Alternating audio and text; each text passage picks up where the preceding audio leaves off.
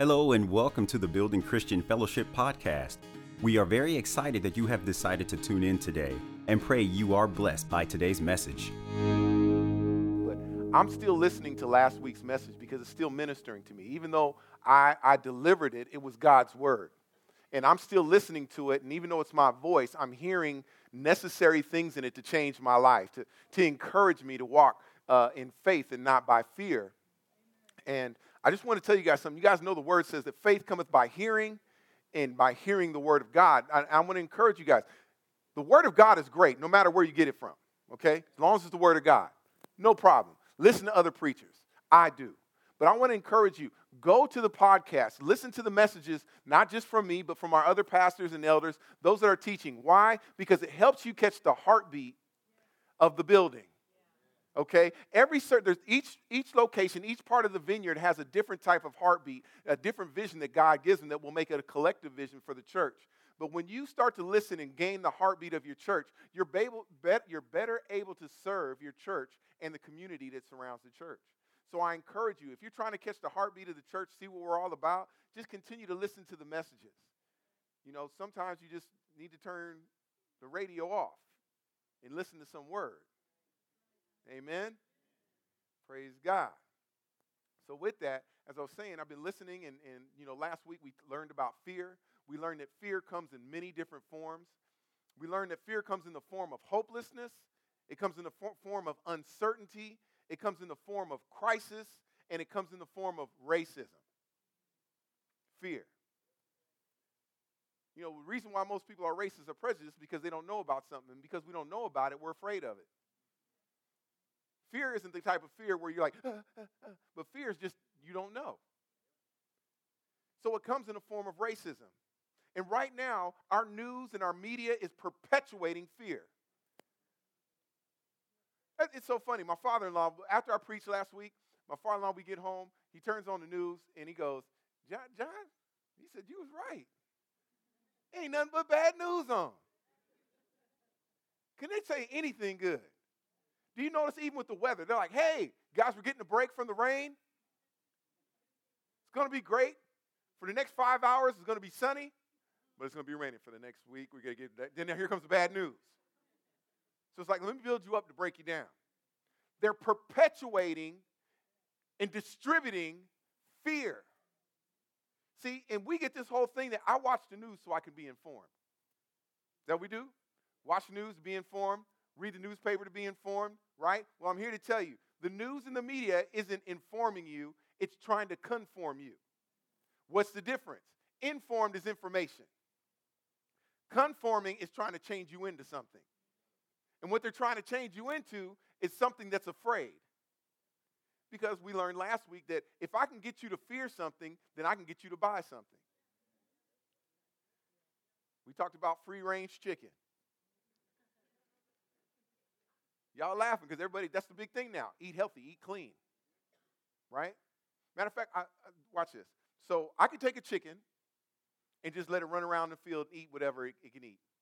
Get it back in, wring its neck, pluck the feathers off, cut the breast down, be about as big as my thumb, and I can sell it for 3 times as much as a chicken that I got to keep locked up, that I got to shoot with steroids and antibiotics and feed it whatever I make it. So it costs me more to keep up with a chicken that I inject with all kind of stuff than it does for me to have a free-range chicken. But yet I'm charging you 3 times more for the free-range chicken. You know why? Because I made you afraid of eating the other stuff. So you're willing to pay more because I got you fearful of something. Remember years ago when they talked about, this is so funny, they talked about eggs and the cholesterol level of eggs?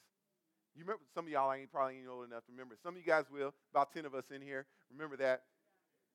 They were like, man, you can't eat more than 3 eggs a week because they got cholesterol, crazy, have a heart attack. If you eat 5 eggs, you're going to have a heart attack and fall down and die. In a week. But you know who came out with that study? The cereal industry. Because people naturally were eating eggs for breakfast, eggs and bacon. The cereal industry came out with this false report to encourage you, to get you fearful of eggs, to cause you to start eating cereal. And it worked. If you remember, about 10, 15 years ago, they had a commercial of an egg sitting in the jail cell. And it said, the egg is now out. It's been set free. A lot of you didn't understand why. It's because the truth is out now. Eggs aren't that unhealthy for you. Actually, they're more healthy for you than the cereal. But because I got you afraid of eating eggs, I now got you eating stuff that I want to sell to you that in the end, guess what? It's going to make you even worse off than the eggs did. Fear. See, what the news is trying to do and what fear tries to do, fear will turn us into this image, conform us into this image of what I want to call agents of fear. God didn't call us to be agents of fear. And when we're so fearful, when we consume and we let all this fear into us, then we become spiritual terrorists. Because you don't keep what you're afraid to by yourself. You want to let everybody know. Better not eat that chicken. Now you know eating 3 eggs a week. Too much. You tell people. And that, you guys know that's what terrorism is. It's the spreading of fear. That's all it does. Terrorists, we talk about terrorists, and we're like, oh, they're going to blow up stuff.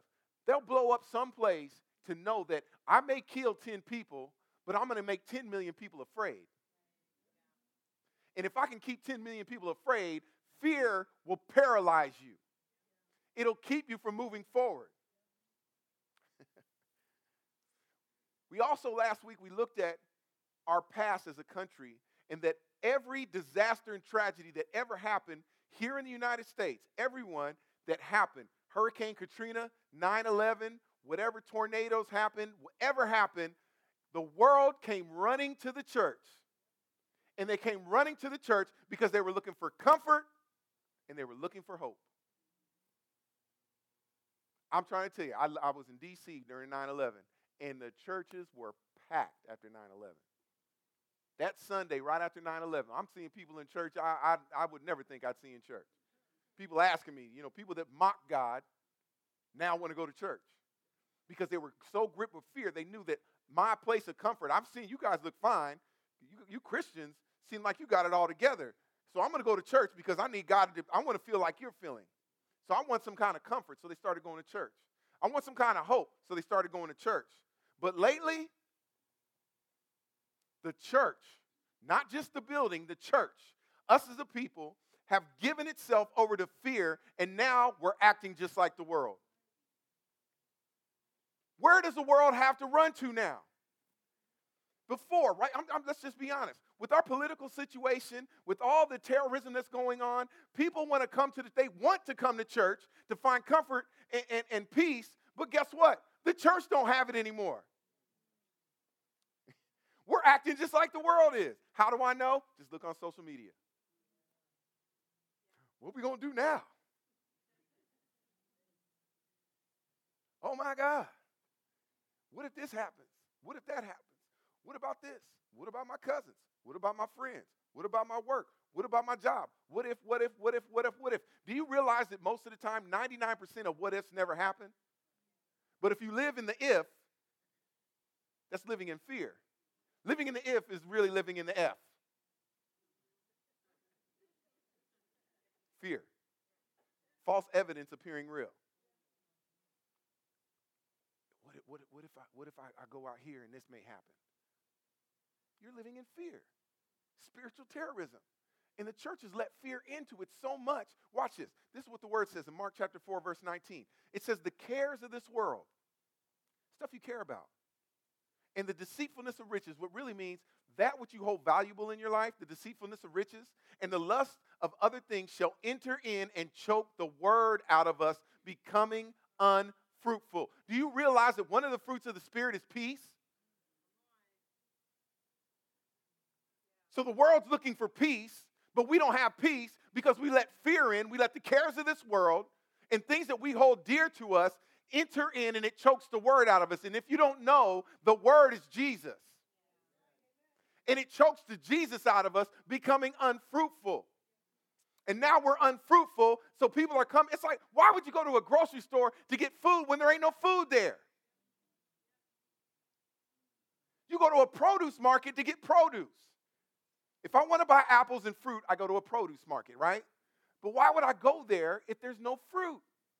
Why would the world come to church when we don't have any fruit to give them? You guys are just as afraid as I am.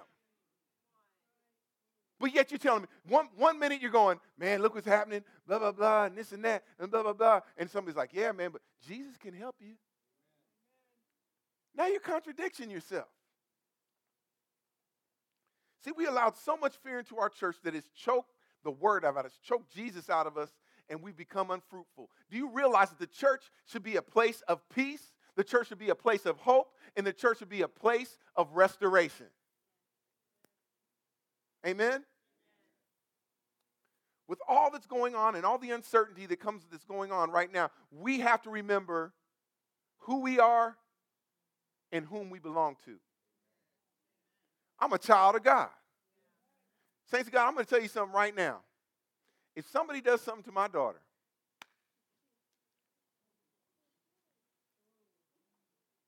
you better believe I'm not going to be the only one showing up. If somebody does something to one of y'all's daughters at school, wherever it's at, you better believe not only daddy is showing up, but I'm telling you, all the men in the church are showing up. I'm going to call all the women to show up and have their hairs pulled back in a ponytail, face greased down. We going in. It's on. You're not going to mess with one of mine, and not only am I going to show up, I'm bringing my family with me. You feel me? But watch this. How much more would God defend his own children? God just don't show up. He brings a heavenly host with him. All through the Bible, even when the children of Israel being disobedient, God would show up on their behalf. Never have I seen the righteous forsaken, nor their seed begging bread. God will show up. But we have forgot that God is the same yesterday, today, and forever. The same God that delivered the children of Israel from out of Egypt is the same God that will deliver his people today. Woo! See, as Christians, we're not supposed to live by fear. We're supposed to live by faith. We've been called to be agents of faith. Do I got any agents of faith in the house today? Do I got somebody that wants to speak faith? Somebody who wants to call those things that are not as though they were? My God. Just think about the word of God. See, we get so stuck on what's going on out here and forget about what's going on in our word. Yeah. Grab my Bible. I need it. Thank you. I carry a big Bible because I'm spiritual. Just want to let y'all know that. Big letters. Praise the Lord. And funny thing about that is I'll say stuff like that, and because our listening's selective, people didn't know I was playing. So next week, there'll be people walking in here with like huge Bibles. It's like pulling little wagons, little radio flyers in with Bibles like, spiritual pastor. Found this one in a garage sale.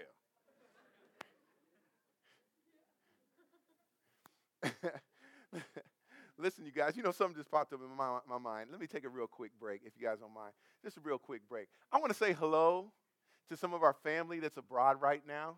Amen. Marati, hey, hon. Hi, we know you're in Europe. God bless you and your husband. We miss you guys. Praise the Lord. Everybody, North Carolina, Mother Martha, and everybody else that's seen us, Patrice. All you guys, we love you. Praise God. Oh, and Mike Shorter down in L.A. We went and saw Mike, and we were leaving. Mike was like trying not to cry. He was, as big as Mike is, big old buff dude, he like, don't look at me. Don't look at me. Anyway, let me get back to preaching. Listen, even though we're agents of faith, you guys, do you realize that people have this propensity to resist things we don't like or agree with? I heard about 3 people like, that proves what I just said. Because you didn't like what I just said. Watch this. Church gets out at 3 o'clock today. Resistance happened. You can get out at 3 o'clock, Pastor. I don't see no chains on these chairs. You feel me? It happens, right? But resist. Resist. Resist.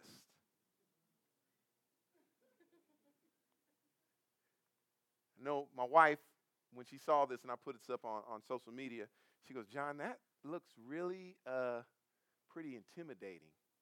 And I said, well, it's supposed to. It's the reason why it is, because do you realize that a closed fist represents resistance?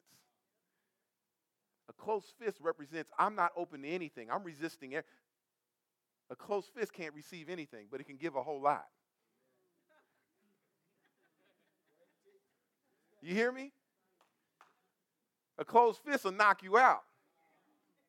A closed fist is a fist that fights. A closed fist equals resistance. And I just want to tell you that it's not, the closed fist isn't reserved just for blacks. The closed fist is reserved right now for everybody that's resisting the things that are going on right now. Now, as you guys know, maybe you don't know because you guys don't give in to fear. But there's a lot of things that are happening right now in our country. And you're hearing this word resist everywhere. Resist. I was watching the Grammys. It got quiet. Y'all don't watch Grammys? Y'all too spiritual? People's favorite rappers yelling resist. Honestly, I don't even think they know what they're talking about. But that's just how America is nowadays. Just because somebody else is doing, I'm going to do. It's the end thing. Whatever they're doing, I'm going to do. Whatever all the crowd's saying, I'm going to say. We have no clue what we're talking about. And we get ourselves into trouble. So they're yelling resist, resist, resist, resist. We hear it so much in the news. And I have to say this. There's things that's happening in the country right now that we don't like. And naturally, guess what we're doing? Resisting it. But I have to remind you just real briefly of God's word. Is that okay? I'm going to give you guys an argument. Everybody in here, I'm going to help you out with your argument. But you're not going to be arguing with me. You're going to argue with God. You guys ready for this? So if you want to hate anybody, hate Jesus. Because this is what his word says. Not me. It's not my opinion. I'll be reading from the English Standard Version. It says this. Therefore, whoever resists the authorities resists what God has appointed. And those who resist will incur judgment. Does that need a huge interpretation? Do we need to pray and pour oil on you for you to understand that? Read Romans chapter 13 and it'll begin to explain to you that every authority that's in its place, God has placed there. Now, whether we understand it or not, and I'm just here to tell you, look, we get so high-minded that we sit down as Christians and go, well, that can't be God. The Bible's specific. It says your ways are not like God's ways. As far as the east is from the west, as far as the heavens are from the earth, your ways are not like God's. So God has a way that you don't know right. Do you realize the Bible says there is a way that seems right unto a man, but the end, therefore, is death? Just because you think it might be right or wrong doesn't make it right or wrong. But God knows what he's doing. Trust me. And God will place there and place people in authority, and he says he does it for your benefit. God does it. We just got to learn to trust God. God, you know what you're doing. You know what you're doing this whole time. So as we begin to trust God and see this, then we won't resist the authorities that he's placed. Because you to resist the authorities, it says you're not going to be very happy because you're going to get in trouble. I'm talking to Christians. You guys saved in here? You may not like it, but hold on, let me fix this. Okay, there we go. See, everybody's looking to exist, but here's a statement that I'm going to give you that's life-changing. If you want to, you can tweet it. You can even write it that you made it up. It's okay. I don't mind. One cannot merely resist until he truly submits. It's funny because we're so busy looking to resist something, not realizing that we're submitting to something before we could resist something. You have to submit to something in order to resist another. For instance, if you submit to laziness, you can easily resist working out. Come on, all the buff heads in here. I should have heard amen. Y'all should have been like, amen. Amen. See, people submit to laziness, and that's why you find it so hard to get up in the morning and work out. Like I'll tell people, watch this. I tell people, me and my wife, like, man, you got to come to the gym with us. They're like, yeah, man, I like to go to the gym. We get up at 4:30. We're at the gym at 5. Oh, no, I can't get up that early. You can get up that early. You just submitted yourself to sleeping and laying in the bed longer. Therefore, you can't get up and work out because you've already submitted to one thing.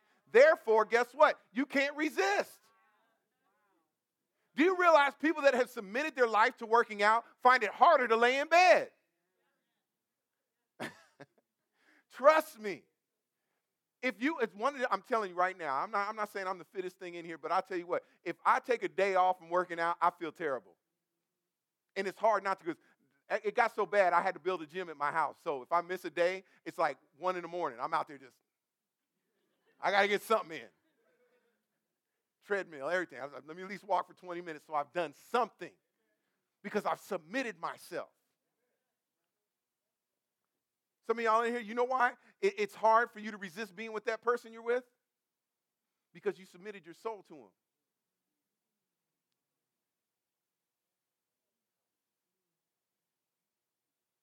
You guys realize the Bible is specific about things. They talk about marriage. There's orders of things. And, you get married, and then after marriage comes everything else, right? But instead, we want to put the cart before the horse.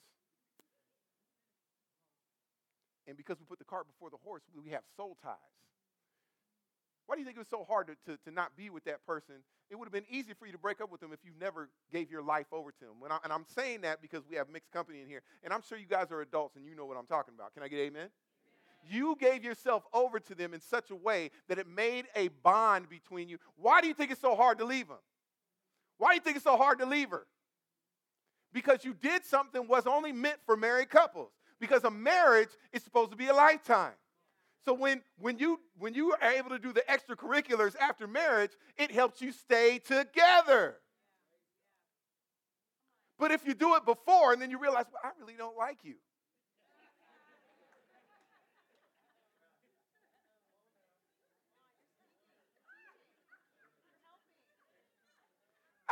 I just want to share something with you. If a person isn't reciprocating, giving back to you what you're giving to them, not even close, and I'm talking about before you marry, that is a sign. And that's not even a sign from God. It's that's a common sense sign. Exit stage left. You ain't for me. God bless you. Catch you on the rebound. But you know what happens? We get attracted and we think, and I see it on Facebook all the time because not all my friends are saved, and they ask questions. Would you on the first night do this? The first time you met somebody, would you do this? And that's the thing, because when you do first night, okay, I want to make sure that everything's working or everything's cool, and you don't want to be with nobody for a long time if things ain't cool, so you got to test it out. This ain't buying a car, y'all. I'm just helping you out because a car eventually in 5 years you got to go get a new one. And we're treating marriages like cars. We're test driving. No, it's in it. I'm in it to win it. If we're going to, okay, yeah, you're good. Everything's good. Oh, okay, we don't have to have these soul ties. Because at the end, after 6 months, 7 months of dating you, being with you, talking to you, finding out about you, meeting your family, doing all this, and I find out that you crazy and fell and bumped your head, it's going to be easy for me to walk away if I've never, ever gave my soul to you.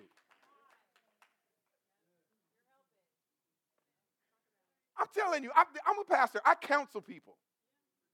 And then you think, okay, well, he was beating me before, so maybe if we get married, it'll change.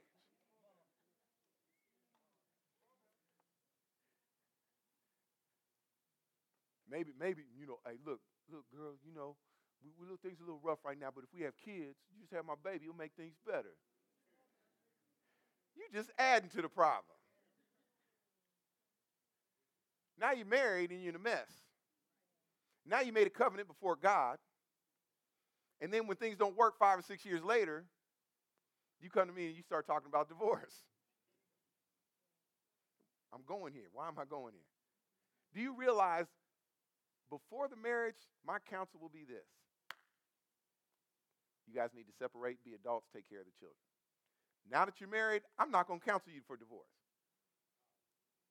I'm not going to do it. You made a covenant before God, for better or for worse, till death do us part. You need to work it out. Let me send you to counseling. You were too busy looking to fall in love, and you ended up falling out of it. Grow in love. You could grow to love somebody. When you start loving somebody and surrendering yourself spiritually, if you do what the Bible tells you, I promise you, and I stand here as a man that knows it works. I have submitted myself. Whoa, wait a minute, Pastor. I am the man, the king, the priest, and the prophet of my household, but I submitted myself to my wife. The Bible says, well, wives, submit yourself to your husbands, right? Well, but the Bible says, well, husbands, love your wife as Christ so loved the church. So if I'm going to love my wife the way Christ loved the church, you know what the Bible says about Christ? He says, I came to serve, not to be served. So if I'm going to love my wife, I'm here to serve her. I'm here to surrender myself in service, and she surrenders and submits herself to me in authority. It's a ring.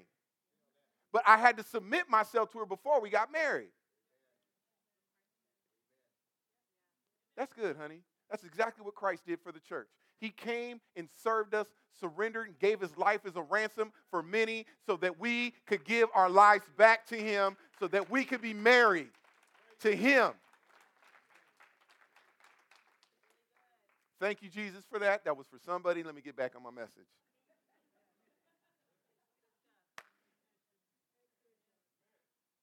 See, when you submit yourself to something, you become a slave to it.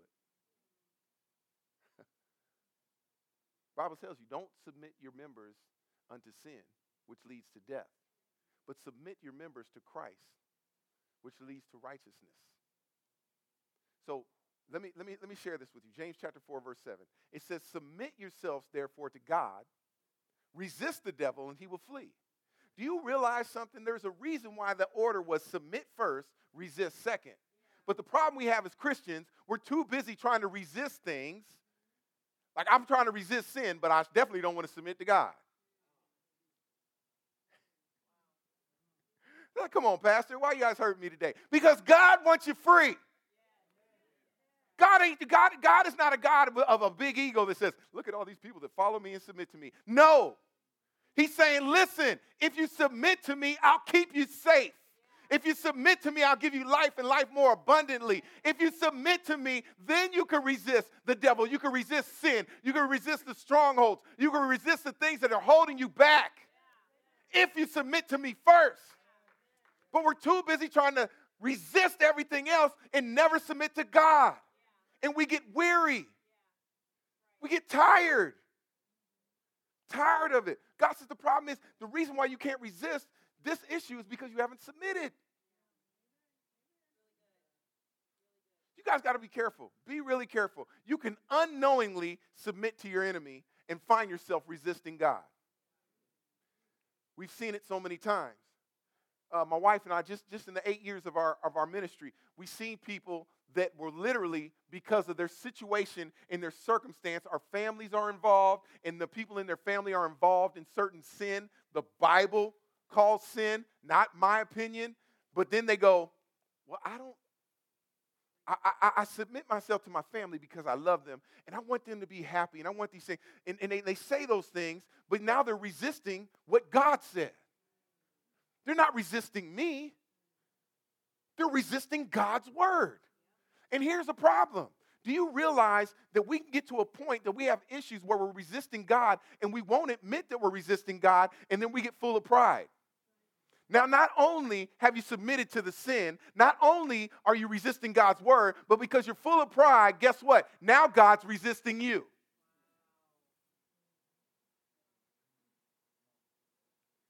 1 Peter 5:5, and I'll just read the last part. It says, for God resists the proud and gives grace to the humble. There's another translation that says this, God fights the proud. Now, y'all know you can't fight God. I don't care how bad you are. You cannot fight God. And you're in a rough situation when God's fighting against you. You are in a bad area. Have you seen what God did to the Egyptians? You read it. You saw it on TV. You seen what he did? Called down fire and burnt up a whole bunch of people. My God. Fire and brimstone. When you're fighting against God. In order to resist the devil and temptation of sin, you're going to need grace. Grace. I need grace in my life. Grace only comes by submitting to Jesus first. James chapter 4 and 6 says this, but he gives grace and more grace. Therefore, he says, God resists the proud, but gives grace to the humble. He gives grace to the humble. Listen, you got to admit you have problems, and when that's humbling yourself. God, I got this issue. I got this stronghold. I got this. I got that. And listen, God doesn't want you just to admit it to him. He wants you to admit it to an accountability partner. A lot of y'all don't like that. Oh, I like to keep this between me and God. Just me and God, We got this understanding. No, God puts people in your life. That's why the Bible says, confess your faults one to another and pray for one another. The Bible says it. Why? Because I can hold you accountable. You said, man, I'm submitting myself to working out every day at 4:30 in the morning. Okay, you told me. You didn't just tell God, right? So you called and told me. So guess what I'm going to do? I'm going to call you in the morning. You up? Get up. Text 5 times and call. If you don't text me back, you're getting a phone call. And don't let your house be on the way to the gym.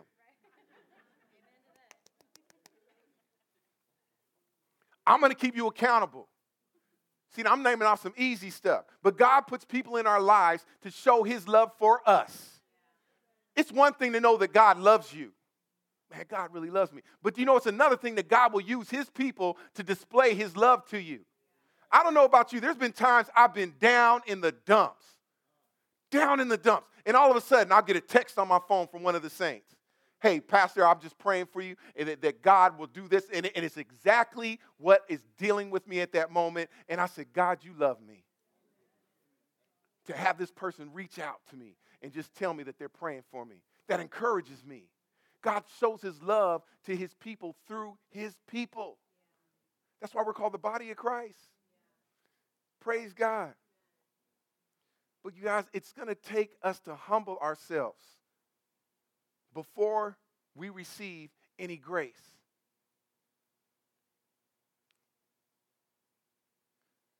And I want to let you know, resisting isn't wrong. Resisting isn't wrong. It's what you're resisting that can make the difference. God has called us to resist. He's literally called us to resist. He's called us to resist lawlessness. He's called us to resist temptation. He's called us to resist fornication and resist the devil.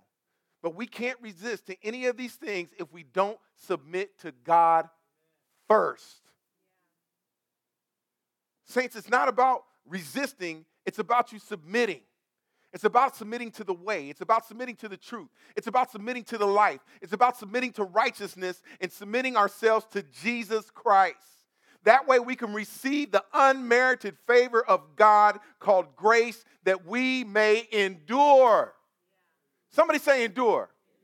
Endure doesn't always mean God's going to deliver you out of it. But it's grace that keeps me in it and keeps me alive during it. Saints of God, I'm here to tell you something. I have a heart condition, whether you know it or not. And I prayed, and I'm like, God, can you get rid of this thing? But God hasn't. The Bible says that Paul said, listen, God sent a messenger of Satan. There's some things in your life that the devil ain't got nothing to do with. God has ordained it. Why? So you don't think more highly of yourself than you ought. That's what Paul said. So here I am, I got this heart condition, and I'm like, God, why? But then I started thinking, I looked to the Word of God, and I believe it's in 2 Corinthians chapter 12. God said, listen, I sent a messenger of Satan to come buffet your flesh, to put a thorn in your flesh. Why? So that the grace of God may rest upon you. Saints of God, there's some times that you need the grace of God in your life to rest upon you. That way it will show the power of God in your life, and the glory of God will shine through you. Any glory you see of me, John Butcher up here, is not of myself. It is that of the Holy Spirit that's in me. It is that of the grace of God that is upon my life. Why is the grace of God upon my life? Because I know I couldn't be up here by myself. I know I got issues. And I go to the Lord and I go to my accountability partners. And because I do that, God pours grace out upon my life. It's grace, the unmerited favor of God. We have to resist the powers that hinder our relationships with Christ.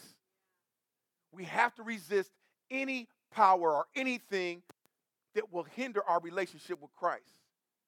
See, people get grace mixed up with mercy. And I'm going to close this. People get grace mixed up with mercy. Listen, saints, mercy and grace are different, even though mercy is a product of grace. Watch this. Mercy is the dam that holds back judgment. See, you've done stuff and you deserved some bad things that happened to you. You know some of them things you've done. But God put up mercy, and it kept judgment from hitting you. Now, I just want to let you know, with all the rain that's going on in California right now, you see what too much water does to a dam. Don't frustrate the grace of God, because your spillway may have a defect in it. And then when that bridge breaks, when that dam breaks, the flood comes. And it's a flood of judgment that you don't even want to be around. But because of God's grace, you're able to have mercy in your life. But grace is the supernatural power that enables you to transition from death to life. Grace will allow you to bear situations that will destroy others. It's grace on your life that will enable you to stand when the contrary winds are blowing against you. It's only grace that kept a lot of us from losing our mind. Grace. Grace. It is by grace that you are saved, not of yourselves. It's not by your works, lest any man should boast. Saints of God, I want you to notice something in here. It says, for by grace are you saved through faith. Not were saved, but are saved. That word were and was is past tense. The word are means currently.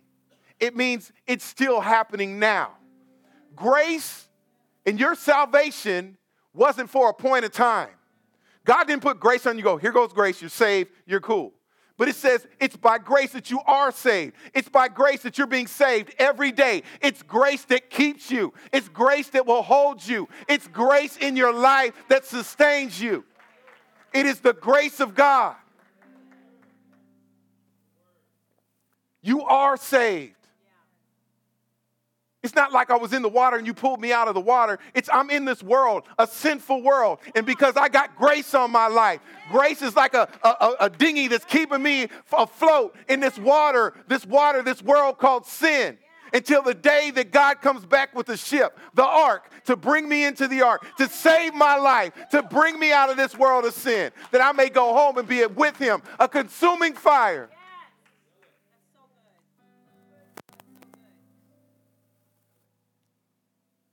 And if I'm being saved every day, that's why the Bible says that God renews our mercies every morning. You know why? Because we do something every day to deserve death. The wages of sin are death, but the gift of God is eternal life through Jesus Christ, our Lord and Savior. Saints, listen, every morning you open your eyes, God renews mercy.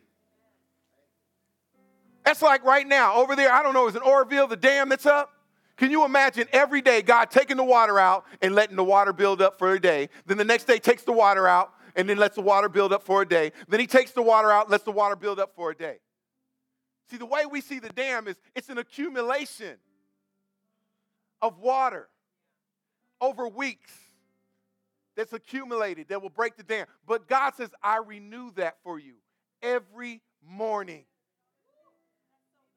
Last night you went to bed bankrupt on mercy. Your dam was about to break.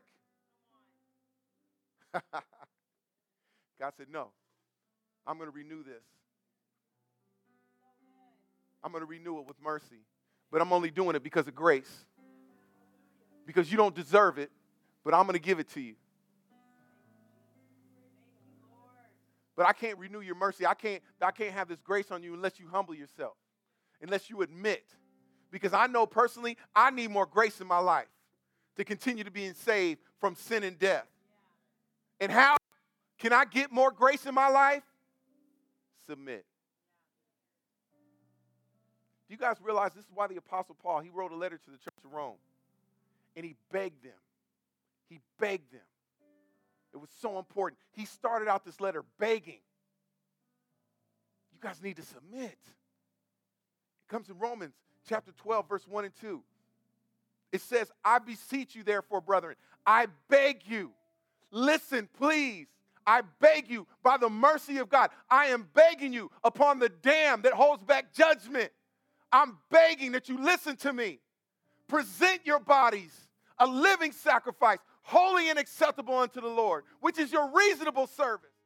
Thank you for tuning into our podcast today. And if you would like to know more information about our church, please visit thebuildingcf.com or download our app on all major app stores and marketplaces.